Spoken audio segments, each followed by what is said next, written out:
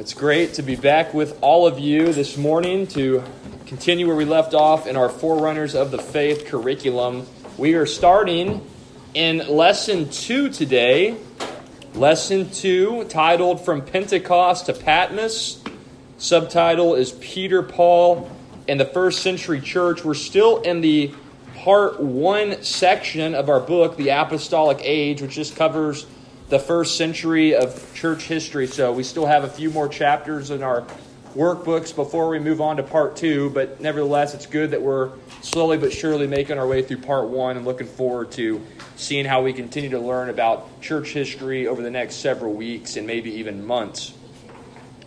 Now, before I open up in a word of prayer, I do need a volunteer to read the key passage right at the top left-hand corner of Lesson 2 starting page. It's Acts 1:8, and Sai's going to read that. So let me open up in prayer. Everybody should be flipping open to Lesson 2.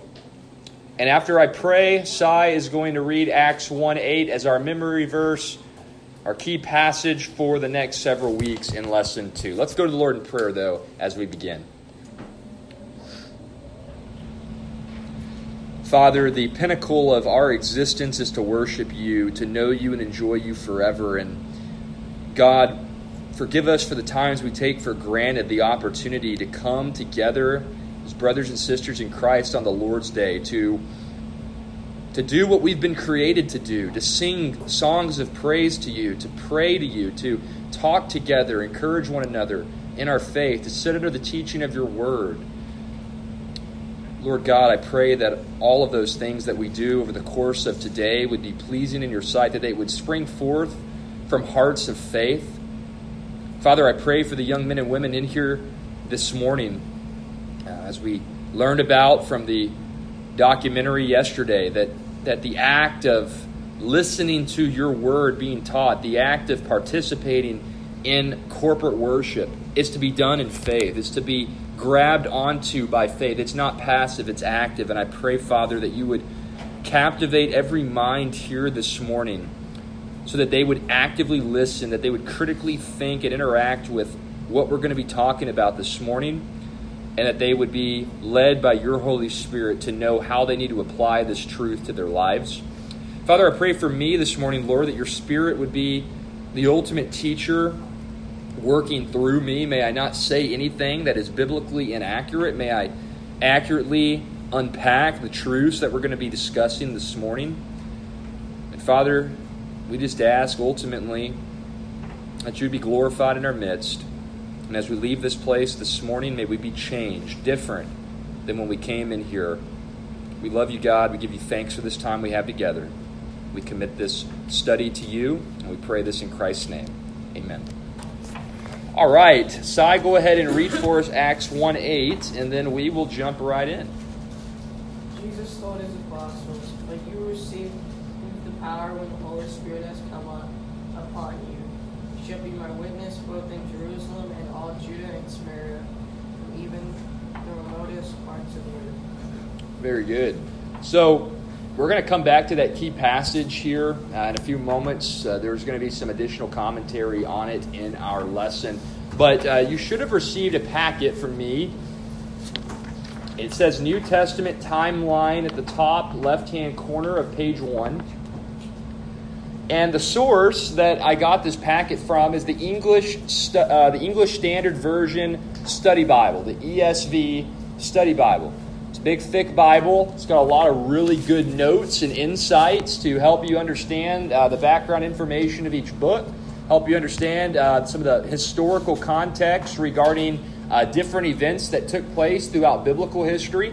And it's got actually some verse-by-verse commentary as well to help you understand what is being said in specific parts of the Scripture. So if you're looking for a good study Bible, I heartily commend the ESV Study Bible to you. It's a good resource to have on your bookshelf and to use as you study God's Word. But today, I want us to look at some of the highlights of this New Testament timeline. We're not going to read every single year or event that took place from the beginning of what is understood as first century church history, which actually starts a little bit before the first century on to the end.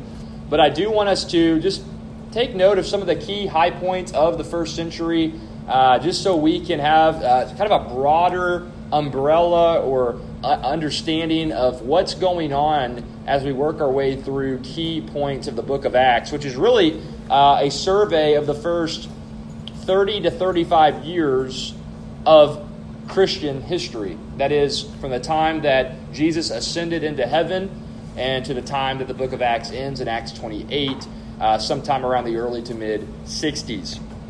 Now, if you'll notice on that timeline that I gave you, I'm going to read the paragraph right at the top, and then we're just going to go through some of the high points on that timeline. And if any of you guys have any questions or comments on this timeline, that'll be a good opportunity for you to express those. So notice, though, that paragraph right at the top, it says, the following chart provides a detailed New Testament timeline. Most of the dates can be determined precisely by correlating biblical events with extensive historical documents and archaeological evidence. Dates with an asterisk denote approximate or alternative dates. The extensive external confirmation of New Testament dates and events encouraged great confidence in the truth and historicity of both the Old and New Testaments. So anytime you see an asterisk next to a date, this is a pure approximation. Doesn't mean it exactly happened in that particular year. This is just a rough estimate based on key historical and archaeological evidence that can be found in and around the geographical setting where these events took place. So you'll notice there, Jesus is born in Bethlehem around 5 BC. You know, that's actually disputed amongst conservative Bible scholars. Some want to say that he was born maybe closer to the year 3 or 2 BC, maybe even closer to the year 0 BC, just depending on where you land on some of the dating. But I would say the majority of conservative Bible scholars are going to put Christ's birth around the year 5 BC. Now, we commonly think of BC as meaning before Christ, and that is how the church has historically understood it. The reason for the discrepancy here in dating is because during the Middle Ages there was some mix-ups with how the calendar was put together. If you've listened to the lectures that correspond with Lesson 2, Dr. Buznitz gives a very detailed overview of how that occurred. I'm not going to get into those weeds for y'all this morning. But nevertheless, there was a mix-up with the calendar during the Middle Ages, which is why you have the BC era being when Jesus was born and came into the world. So we have every reason to believe that Jesus came into the world at least 3 to 5 years before the year 0, as it were. So that's something important for you to know. 4 BC, Jesus is an infant. We find in Matthew 2, verses 13 to 23, that Jesus' family flees to Egypt to escape from Herod's plan to kill Jesus, and then Herod eventually dies. And after returning from Egypt, after being warned by an angel in a vision, Jesus' family returns to Nazareth, a small village in southern Galilee, and that's where Jesus would be raised. Go down to the year around 8 AD. 8 AD. Jesus is now 12 years old, roughly. And this is where we find in Luke 2, 41 to 50, he interacts with teachers in the temple. Remember, he gets lost from his parents. They wonder where he's at. They return back to Jerusalem. And they find Jesus there interacting with teachers, and all of the teachers are just in awe of Christ's ability to retain and understand and articulate divine truth in the Scriptures. That happened around the year 8 AD. Now, from the year 8 AD, roughly, to about the year 28 to 30, Jesus is working as a carpenter in Nazareth. You know that from Matthew 13:55 and Mark 6:3, that he was involved in carpentry work. And we really don't have any more details about what Jesus was up to. Most conservative historians believe that Joseph would have passed away at some point during this time period, which means that Jesus would have basically assumed the role of a father figure in his household. He would have led them in their spiritual devotions and in their spiritual acts of expression to God. He would have been the spiritual authority in the household. He would have been the sole provider, or at least a significant provider in his house, by virtue of Joseph having passed away and by virtue of Jesus being a carpenter. He would have been providing for his family in that capacity. So just imagine having a perfect father figure, a perfect spiritual leader in your household to guide you and to look over you and provide for you, basically for about a 2-decade time period, or maybe a little bit less than that, depending on when Joseph passed away. But yeah, that's about all we can deduce from that period of time. Between the years 28 and 29 AD, John the Baptist comes onto the scene, begins his ministry baptizing in the Jordan River. And then from the year 28 or 29 to the year 30, depending on, again, just these are rough estimates here, Jesus would have began his ministry in Judea after having been baptized by John. He eventually focuses his ministry efforts in Galilee. We know that Christ's ministry on earth was approximately 3 full years before he was crucified and raised from the dead 3 days later after being crucified. You'll notice there at the bottom of page 1, that would have taken place, again, depending on when you date his birth, either 30 or 33 AD. Again, most conservative scholars are going to go about the year 30 on the date of his crucifixion and resurrection. Now go ahead and flip over to page 2. Would have been around then, between the year 30 and 33 AD, when this event in Acts 1:8 would have taken place. You would have had the outpouring of the Holy Spirit upon Christ's earliest disciples at Pentecost. We're going to learn a little bit more about that in just a few moments. But that's when that event is taking place, right around the year 30 to 33 AD, give or take. A few years there, depending on where you date Christ's birth. Shortly thereafter, within about a year or two thereafter, if you take a 33 AD dating of Christ's death and resurrection, or if you take a date of 30, about 3 to 4 years thereafter, Paul, he has his Damascus Road experience. We find that recorded to us in Acts 9 and commented on in Galatians 1, 15 to 16. And it wasn't long after that before Paul begins ministering in Damascus and Arabia, and he does this for a period of 3 years. It's during that time when Paul meets with Peter in Jerusalem, formally gets introduced to him, and as recorded to us in Acts 9 and Galatians 1. And then Paul goes on to minister in Syria, Tarsus, and Cilicia between the years 37 and 45 AD. We know between that period of time, notice there, between the years 40 and 45, we know that James wrote his letter that we've been studying now for over the past year.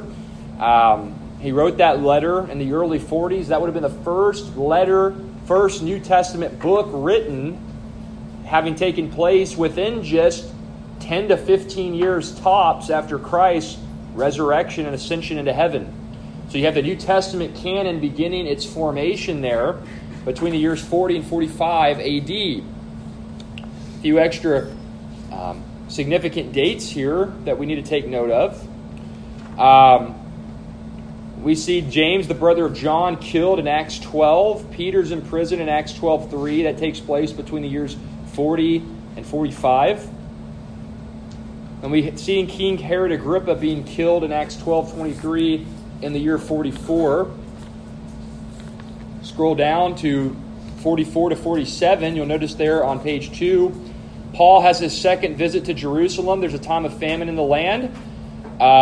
Around that period of time, he also goes on his first missionary journey with Barnabas, and they go from Antioch, which becomes basically the headquarters of the early church, and they travel from Antioch to Cyprus, to Sidya, Iconium, and Lystra. You can find that recorded between Acts 13 and Acts 14. 48 AD, we have Paul's first letter written, Galatians, possibly written from Antioch. A cross-reference to when the events around his authoring of the book of Galatians are documented for us in Acts 14, 26 to 28. And then we have one of the most important events in the first century church. Year 48 or 49. This is the Jerusalem Council.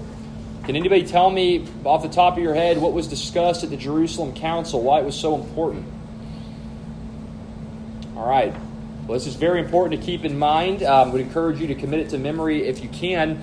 Essentially, at the Jerusalem Council, there was a controversy that had brewed over the past several years. And that controversy centered around this question. Is it enough to believe in Jesus Christ to be saved? Or do we need to believe in Jesus and add certain aspects of Old Covenant Judaism to our faith as Christians? Namely, do we need to be circumcised? Do men need to be circumcised as men had to be circumcised during the Old Covenant? And did we need to, even if we're Gentiles, as believers, do we need to go and implement certain aspects of Old Covenant Judaism into our Christian religious experience? Not just circumcision, but dietary law, ceremonial holidays, feasts, festivals. Do we need to really force Christians to participate in those things in addition to believing in Jesus? And the outcome of the Jerusalem Council, as we find documented in Galatians and as we see in Acts 15, is that Christians are not to be bound to any Old Covenant rituals or religious practices. We are justified. We are declared righteous by a holy God solely and exclusively through faith in Jesus Christ. That was the outcome of the Jerusalem Council, and we see that reiterated by Paul in Galatians. Now, if you flip over to page 3, a few more important dates to take note of here. Between the years 49 and 51, Paul writes 1st and 2nd Thessalonians from Corinth. He eventually goes to Rome between the years 50 and 54. And he eventually goes to his third missionary journey from Antioch, again the church headquarters there in the first century church. He goes from Antioch to Galatia, Phrygia, Ephesus, Macedonia, and Greece, recorded in Acts 18 to 21 on that third missionary journey. Paul spends 3 years during that missionary journey ministering in Ephesus, as we see documented in Acts 19. The first gospel would have been written sometime around that period of time, the year 53 to 55. The Gospel of Mark, as most Bible commentators and historians will note, the Gospel of Mark was heavily influenced by the Apostle Peter. It's been well said that the Gospel of Mark was really just a collection of the memoirs of Peter. And some scholars even speculate whether or not Matthew, an Aramaic account of the Gospel of Matthew may have been in circulation, but the Greek translation of that Gospel would come within a decade, and then eventually from there you'd have Luke formulated in the early 60s, and then John, depending on when you date his writings, either in the late 60s or 90s. We'll talk about that in just a few moments. But Mark, the first gospel, produced between the years 53 and 55 A.D. Another important date range to keep in mind, Nero begins his tyrannical reign over the Roman Empire in the year 54 and would do so until his suicidal death in the year 68. Paul writes 2 Corinthians from Macedonia between 55 and 56. He's eventually imprisoned and transferred to Caesarea between the years 57 and 59.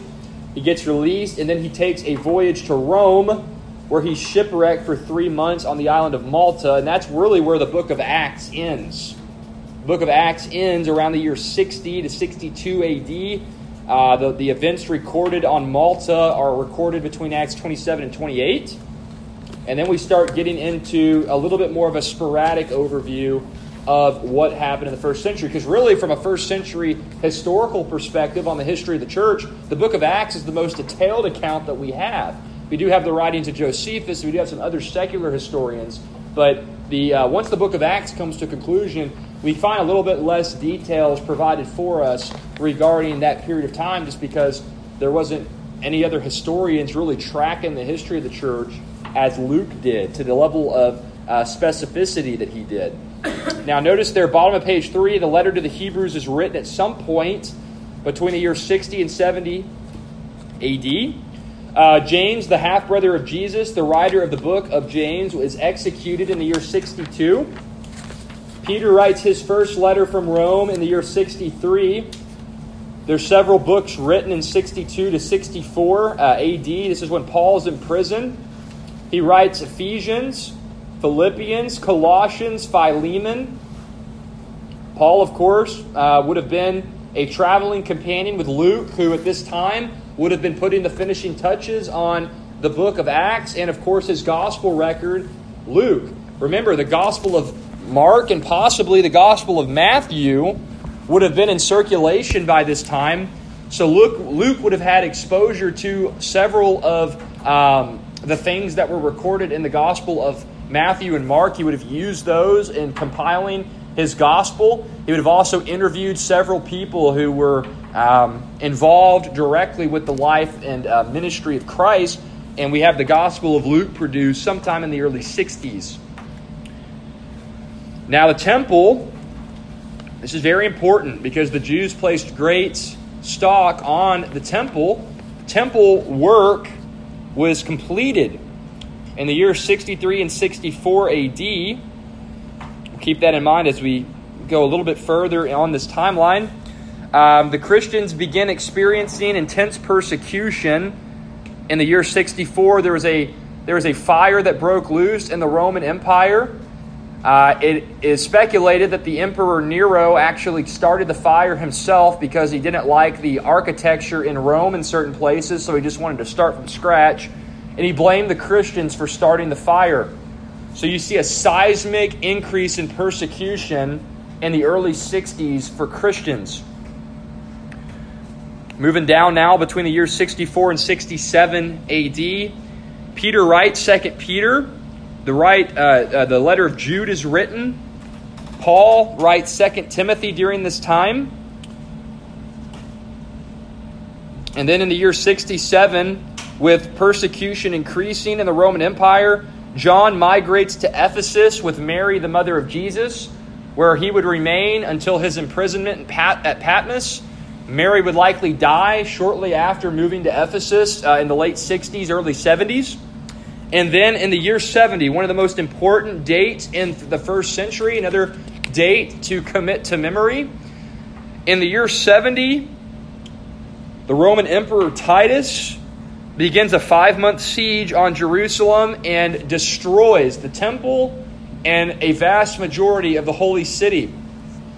The prophecies recorded by Christ in the Gospel of Matthew, Mark, and Luke, the Olivet Discourse passages, Matthew 24, Mark 13, and I believe Luke 21. Jesus predicted that the temple was going to be destroyed, and it came to pass within 30 to 35 years after his prediction. The Roman Empire destroyed Jerusalem, and in doing so, to this day, Jewish adherents have not been able to really follow their own Old Covenant laws, their own religious practices, because it requires a temple to do many of those things. This was a huge, monumental moment in first century history. Last few dates I want to draw your attention to now. Between the years 85 and 95, it's speculated that John would have written 1st, 2nd, and 3rd John in Ephesus and his gospel. Now, you do need to be aware that there is conservative and well-respected Bible scholars and church historians who do put the writings of John at the end of the 60s. There's a lot of debate as to when John wrote his letters, his gospel, and the book of Revelation. There probably tends to be more who put it between the years 85 and 95, but do be aware that they could have been written at the end of the 60s AD, which means you could have had the whole New Testament canon completed within 30 to 35 years after Christ's ascension into heaven, and you would have had all of that taking place before the destruction of the temple in the year 70 AD. And of course, John would eventually die. Most scholars put his death between the years 95 and 100 AD. And that takes us through, again, a very macro level, 30,000-foot flyover overview of first century church history. Does anybody have any questions or comments on that before we begin our look into Lesson 2? I know that's a pretty in-depth introduction, but I would encourage you to keep this packet, maybe even bring it as we go through the first century, because some of the things we're going to be talking about are going to have direct correlation to that packet. Now, with that said, if you have a pen, go ahead and get that ready, because we're going to be working through Lesson 2 now, starting with Roman numeral 1, titled Acts in the Apostolic Age. Acts in the Apostolic Age. Now, who knows who wrote the book of Acts? Luke, right? I've heard somebody say Luke. That's going to be your first blank. The book of Acts was written by Luke. Now, was Luke an apostle? He was a doctor, yes, that is right. Was he an apostle, though? And what is an apostle? Just by way of review, I want to see where you guys are at in your memory. She was a little A apostle, right? Yeah, I mean, every Christian's a little A apostle. Was not a big A apostle. So again, so Witt's getting into the distinction between a big A and a little A apostle. Does anybody want to comment on that distinction? Anybody remember really the key distinction there?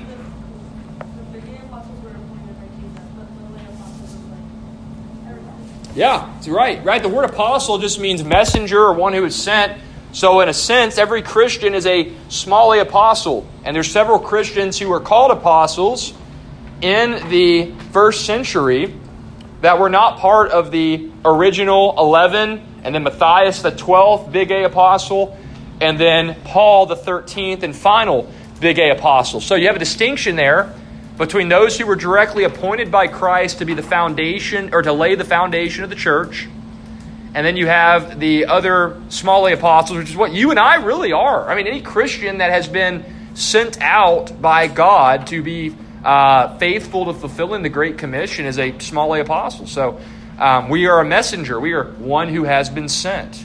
And it's important to keep that distinction in mind as you read through the book of Acts and as you even think about your own responsibility as a Christian. But first paragraph there, thank you, Whit, for the answer to the first blank. The book of Acts was written by Luke. Busenitz notes that it is a sequel to his gospel and begins shortly after the resurrection of the Lord Jesus Christ. The word Acts, this is where the name comes from, the word Acts refers to the acts or deeds of the apostles. The book of Acts focuses on the work of God accomplished through the apostles during the first few decades of the early church. Now, second paragraph. Acts covers, I said it earlier, but I want to see if y'all are paying attention. Acts covers approximately how many years of church history?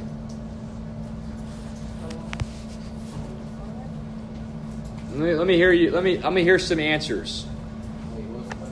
How many years does Acts cover regarding church history? 35, right? About 30 to 35 years. That's correct. So yeah, you can put 30 to 35 years as your answer there to the second blank.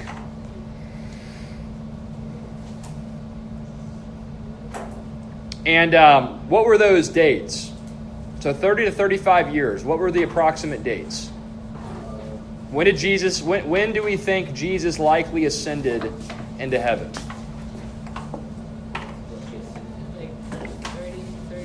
About 30 to 33, Michael. Very good. So if the book of Acts is about 30 to 35 years, how would we put the date range there? So you'd start in 30 or 33 to 60 to about 65, 68, somewhere in there. Yep. That's right. So yeah, Acts covers approximately 30 to 35 years of the history of the early church, from about 30 to 65 AD. That's a good range there. It's a good, reputable range. And as we mentioned earlier, it's the first book of church history that's ever been written. And I like what Busenitz notes here, my teacher's guide. He says, unlike any other church history book, Acts was inspired by the Holy Spirit. So this is the only inspired account of church history in the entire world that's ever been written. So people that say church history isn't important, it was obviously enough. It was important enough to God to inspire an entire book about church history. So church history is certainly important to God, and we should study it. Now, third paragraph. This gets back to our key passage on Acts 1:8. I don't know if you'll have this paragraph. I'm going to read it from my teacher's guide, though, because it's very important. Busenitz notes that in Acts 1:8, just before Jesus ascended to heaven, he instructed his disciples to be his witnesses from Jerusalem and Judea to Samaria and to the ends of the world. Those geographic locations serve as an outline of the book of Acts. In Acts 1 through 7, the gospel of Jesus Christ is preached in Jerusalem and Judea. In Acts 8, the good news comes to Samaria. Then, starting with the conversions of Paul in Acts 9 and Cornelius in Acts 10, the gospel is taken throughout the Gentile world. So the way in which you can track the progression of the gospel in the book of Acts is found in Acts 1:8. It's really the thesis of the entire book. The gospel is going from the apostles, Jesus' witnesses, verse 8 of chapter 1. It's going forth from them first in Jerusalem, then Judea, then Samaria, and then to all the ends of the world. Now, I do have a question for group discussion. In what sense do you believe we can say that the Great Commission has been fulfilled based on this characteristic from the book of Acts? Let me ask you this. Insofar as Acts 1:8 has been written, has that text been fulfilled? Did the gospel go to Jerusalem, Judea, Samaria, and then to the nations, the Gentiles? That's the Greek there. So, yeah, in a sense, right? In a sense, Acts 1:8 got fulfilled in the first century. However, now this is very important. First century Christians had no idea about all the people groups that existed outside of the Roman Empire. Right? The Roman Empire, that was the known world at that period in history. But there were people all over the globe that had no idea about anything that was happening over there. So, although in one sense, Acts 1:8 has been fulfilled, the Great Commission has not been fulfilled. Right? There's peoples, even to this day, it's estimated, I think, some 2 billion people, maybe upwards of 3 billion people, have never even heard the gospel. We're in the most sophisticated, technologically advanced period in human history, and yet between 25 and 33% of the world's population has not heard the gospel. They don't have a Christian represented in their people group. We know someday they will. God is going to redeem a people from every people group in the world. Every people group will be represented in the kingdom of heaven someday. And we know Christ will not come back before every single people group has a representative in his kingdom, until every person for whom he died is saved. So, on the one hand, we rejoice at the faithfulness of God in fulfilling Acts 1:8 in the first century, but yet we also recognize we have work to do as the church until the return of Christ as we take this gospel to the people groups who have yet to hear the good news of Christ. And we move now further down to the next two blanks that should be in your workbook. Busenitz notes that if you read about Jesus' disciples in the four Gospels, Matthew, Mark, Luke, and John, we find that they often lack faith and courage. But in the book of Acts, they undergo a radical transformation. Peter and the other apostles boldly proclaim the good news of salvation through faith in Jesus Christ. They are willing to do so even when it results in persecution, suffering, and death. The radical transformation of the disciples is the result of two history-defining events. And what do you think those events were? What do you think caused these men who, when Jesus was arrested, they ran for their lives? They didn't want anything to do with them at that moment, except for John, and even he kept himself at a distance. Right? But what do you think accounted for the radical transformation? What caused the change? They went from being cowards to courageous. Resurrection of Jesus. That was one of the two. Very good. Imagine this. If you saw the resurrected Jesus and you thought back to the 3 years of him telling you all the things that he was going to do, and it didn't make any sense to you during those 3 years, but now it makes perfect sense, and he's standing in front of you, would that not just revive your soul? Would that not just motivate you to be bold and courageous? Say, man, I've got nothing to fear. Even if I die, I'm going to be with my Lord, and he's already overcome sin and death just like he said he would. I'm going to live for him. I'm going to be bold. I'm going to proclaim the gospel. I mean, it changes everything. The resurrection changed everything for them, and it changes everything for us when we become saved, when God rescues us from sin and from eternal judgment. And that's exactly what he does in salvation. So the resurrection of Jesus Christ, that's one of those events. What do you think the second one was that accounts for their transformation? Michael? Pentecost. That's exactly right. That's the second one. The outpouring of the Holy Spirit. Busenitz briefly notes that as eyewitnesses to the resurrected Jesus, the apostles testified to the truth about him, doing so through the Holy Spirit's power. Now, I do have a question for you regarding the Holy Spirit, and don't know if you've ever thought about it before. How does the Holy Spirit being outpoured at Pentecost, how is that different from how believers prior to Pentecost experienced the Holy Spirit? Because it was in everyone's language, right? Well, yeah, that's true. There was a powerful demonstration of those believers speaking in earthly languages that they previously did not know, in which they used those languages to proclaim the gospel. That's certainly true. But my question is, if I'm let's say I lived 1,000 years before Pentecost, I'm a Christian, I'm a believer, right? I'm trusting that the Redeemer, the Messiah who is to come, is going to accomplish everything that I need to be made right with God. Say that's me. Do I have the Holy Spirit? And if I do, how is that different than what we find from Pentecost on to where we're at now in 2021? That's the question that I'm aiming for here. I don't know if y'all have ever thought about that question. There's a lot of debate on that. I have no problem giving you my view, but I'd be curious to hear your thoughts.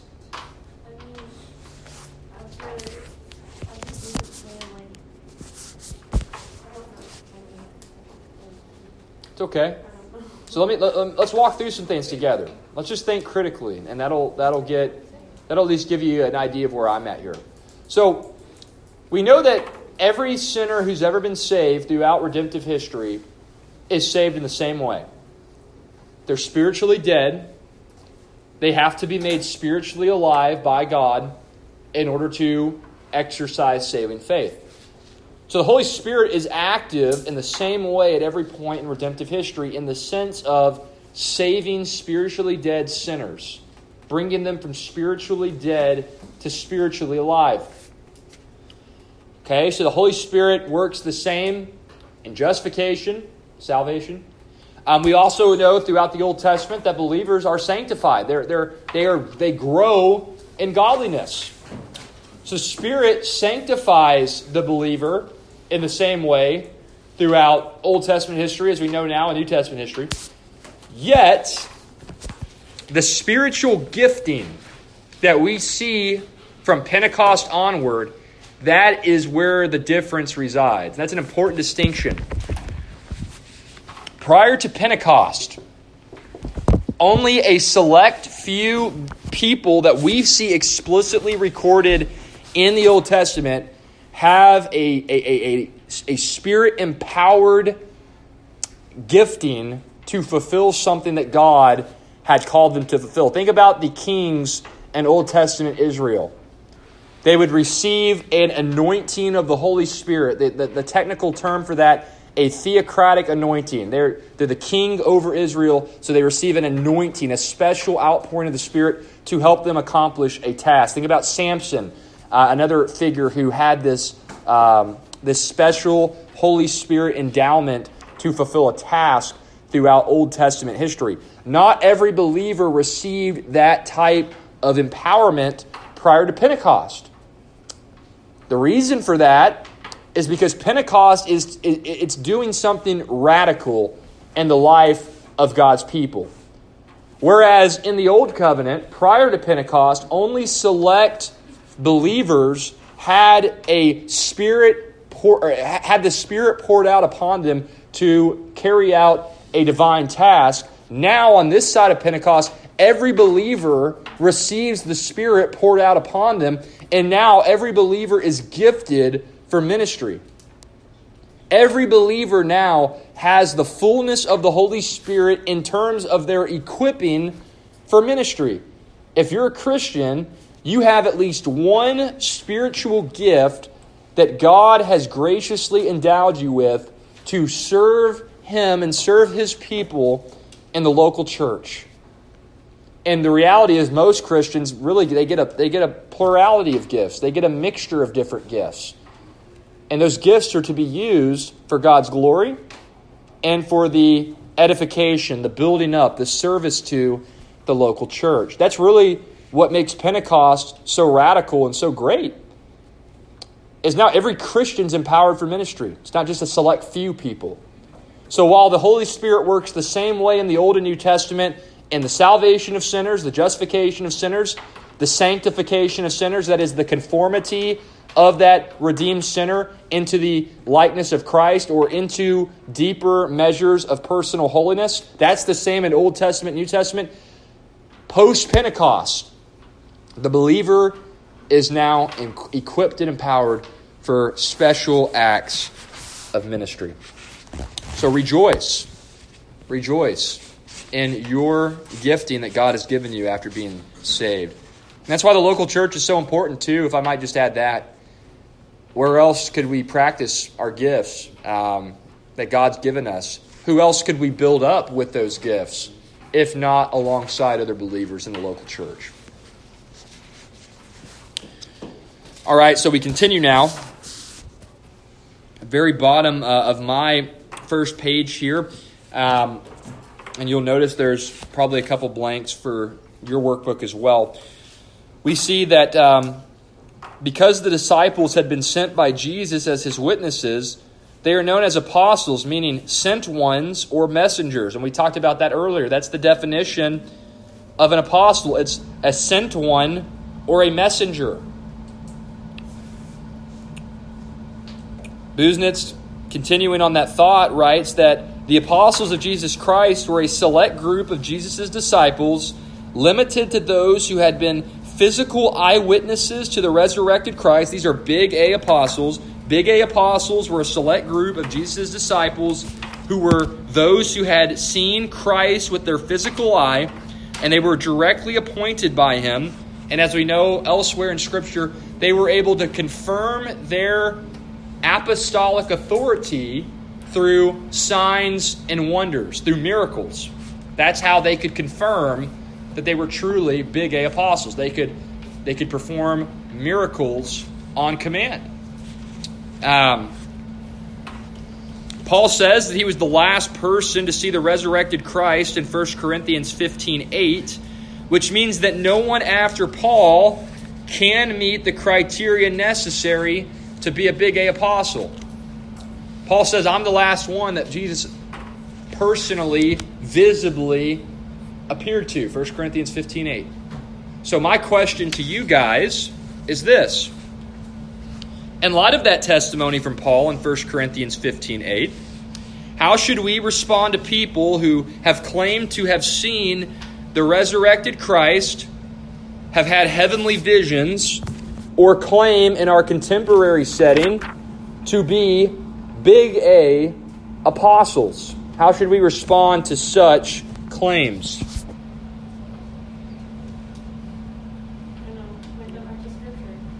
Point them back to Scripture. Absolutely. Can never go wrong there. I feel like if you were to just tell them, like, you actually can't do that, they would take that. No, they'll be offended by that. If you give them, like, a proof in Scripture that's not, I mean, we all have the ability and the call to be literally apostles. Yeah. We don't have that same authority. Amen. It's very good, Hannah. You know, there's several churches in our area that if you look at their sign outside of the church, it'll say they're led by Apostle so-and-so.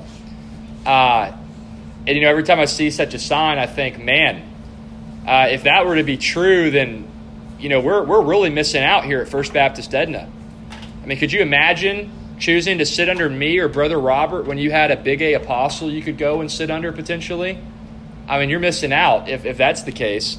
Just echoing what Hannah said, if you've got people claiming that they're a big A apostle or that their teacher's a big A apostle, you need to take them through the biblical criteria for fulfilling that office and just let them know. Say, hey, with all love and respect to you, it doesn't appear consistent with the evidence of Scripture that somebody can fulfill that office after the death of the original apostles, big A apostles, that is. Another thought, too, if I may just say, nobody would ever say that people can't or don't have really incredible experiences where maybe they see a vision.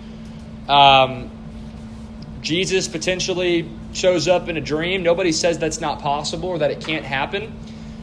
But be very careful of those who make a big deal of those visions, of those dreams, of those experiences, to the point where they're writing books about it, or to the point where that's all they want to talk about and never talk about the rest of Scripture. Because in 2 Corinthians 12, Paul says, hey, I went to the third heaven. I've seen it, but I'm not going and talking about it. He had humility in his experience. He would rather talk about the Scripture and talk about objective truth than subjective realities. Let me read that passage for you. It's very, very important. Again, there's a lot of people. When I was growing up, the big thing was 90 minutes in heaven. Heaven is for real. All these people making millions and millions of dollars off of these books and movies. And hey, it's possible was true. It's possible, right? Anything's possible. But be very weary of such people who all they want to talk about is their experience, but they don't want to go to the Scripture, and they don't ever want to talk about objective truth. They just want to talk about subjective experience. Listen to this. This is Paul. Boasting is not profitable, but I will go on to visions and revelations of the Lord. I know a man in Christ who 14 years ago, whether in the body I do not know or out of the body I do not know, God knows, such a man was caught up to the third heaven. And I know how such a man, whether in the body or apart from the body I do not know, God knows, was caught up into paradise and heard inexpressible words which a man is not permitted to speak. On behalf of such a man I will boast, but on my own behalf I will not boast except in regard to my weaknesses. For if I do wish to boast, I will not be foolish, for I will be speaking the truth. But I refrain from boasting, so that no one will credit me with more than he sees in me or hears from me. Because of the surpassing greatness of the revelations that Paul had, the revelations of the third heaven, the revelations of the glory of God in that experience that he had. He says, because of the surpassing greatness of the revelations, for this reason, to keep me from exalting myself, there was given me a thorn in the flesh, a messenger of Satan to torment me, to keep me from exalting myself. Concerning this, I implored the Lord 3 times that it might leave me. And God said to me, my grace is sufficient for you, for my power is perfected in weakness. Most gladly, therefore, I will rather boast about my weaknesses, so that the power of Christ may dwell in me. Therefore, I am well content with weaknesses, with insults, with distresses, with persecutions, with difficulties for Christ's sake. For when I am weak, then I am strong. What's Paul saying there? I'm not going to go and boast in subjective experience, as great as those things are. I'm going to boast in God's work through my weaknesses, through my hardships, because God, His grace, His character, His truth, is infinitely more valuable than anything I can testify of from subjective experience. As great as it was, as much as it mattered to him. Objective truth, suffering, those things are more important to Paul than subjective personal experience. And that's where we need to find ourselves, my friends. If you suffer in the Christian life that is God's grace upon you. Because God wants to keep you humble. He wants to remind you that this world is not your home, that your life and your existence is for the glory of God and not for the glory of yourself. When you face persecution, suffering, hardships, trials, difficulties in your Christian life, that is evidence of God's grace upon you, His favor upon you. And like Paul, you will be able to say, I praise God and I boast in my weaknesses because His grace is sufficient for me and His power is made perfect in my weaknesses. That is very hard to understand when you're going through hardships. Doesn't make the hardships easy. It doesn't make them fun. But it's a reminder. God is accomplishing a purpose in you in that season that He's got you in. And that should be an encouragement for us. Now, if you flip over, I don't know if it's on the next page or not, but the next blank, talked about this earlier. To authenticate their message, God gave the apostles the ability to perform miracles. These supernatural signs demonstrated that they were God's messengers and that their testimony about Jesus Christ was true. And I think that's where we're going to leave off today. It's 10:30, and I want to make sure that we don't get too much deeper into this so we can do justice to the contents. I do have one question, though, for discussion. One question for discussion. We're not going to go any further in the workbook, but I do want us to talk about this just to track with your ability to retain what we've been talking about.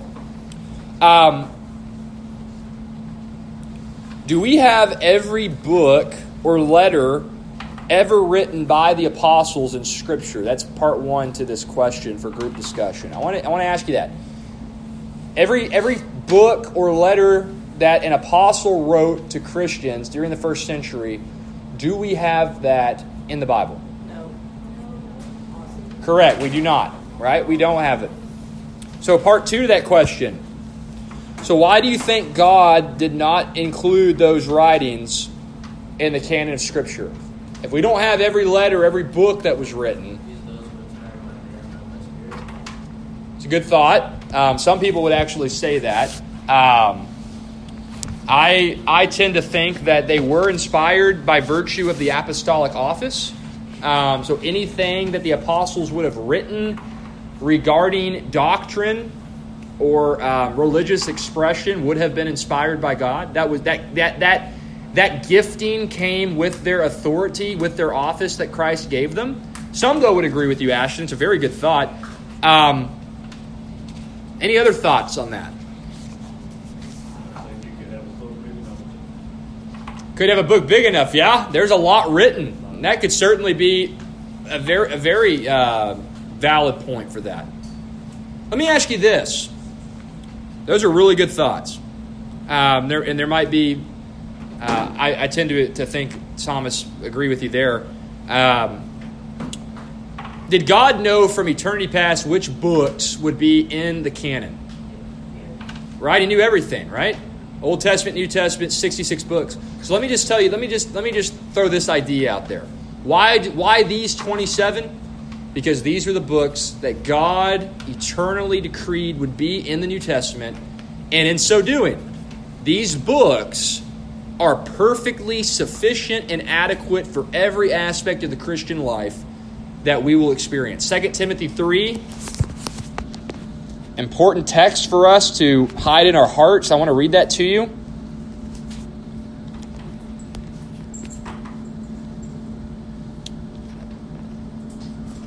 All Scripture is inspired by God and is profitable for teaching, for reproof, for correction, for training in righteousness, so that the man of God may be adequate, equipped for every good work. 2 Timothy 3, 16 and 17. In our New Testament canon, in our Old Testament canon, of course, all 66 books, we have everything that we need to be equipped for every good work God would have us to walk in this life. Ephesians 2:10. God has prepared beforehand good works so that we could walk in them, right?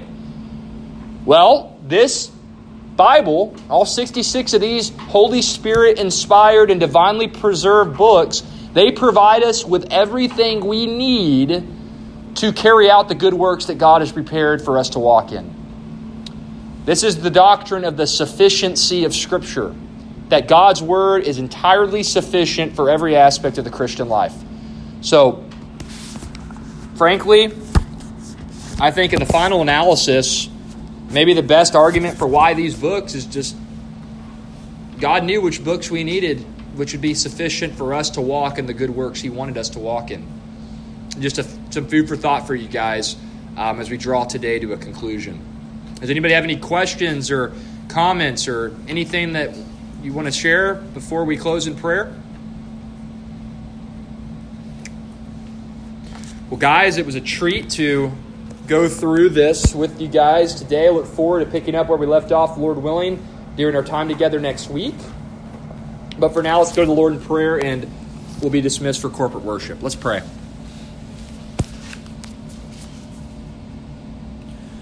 Father, we thank you for the work you did through your apostles and through the earliest Christians during the first century era of church history.